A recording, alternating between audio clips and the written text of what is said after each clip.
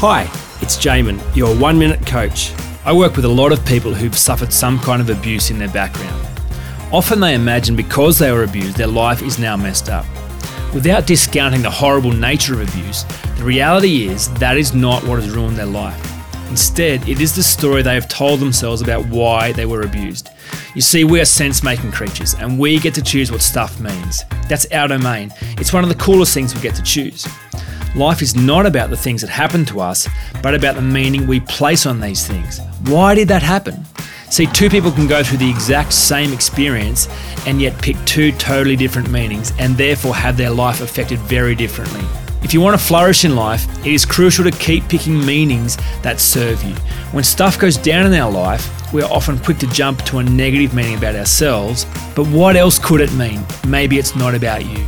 For more information, go to oneminutecoach.com.au.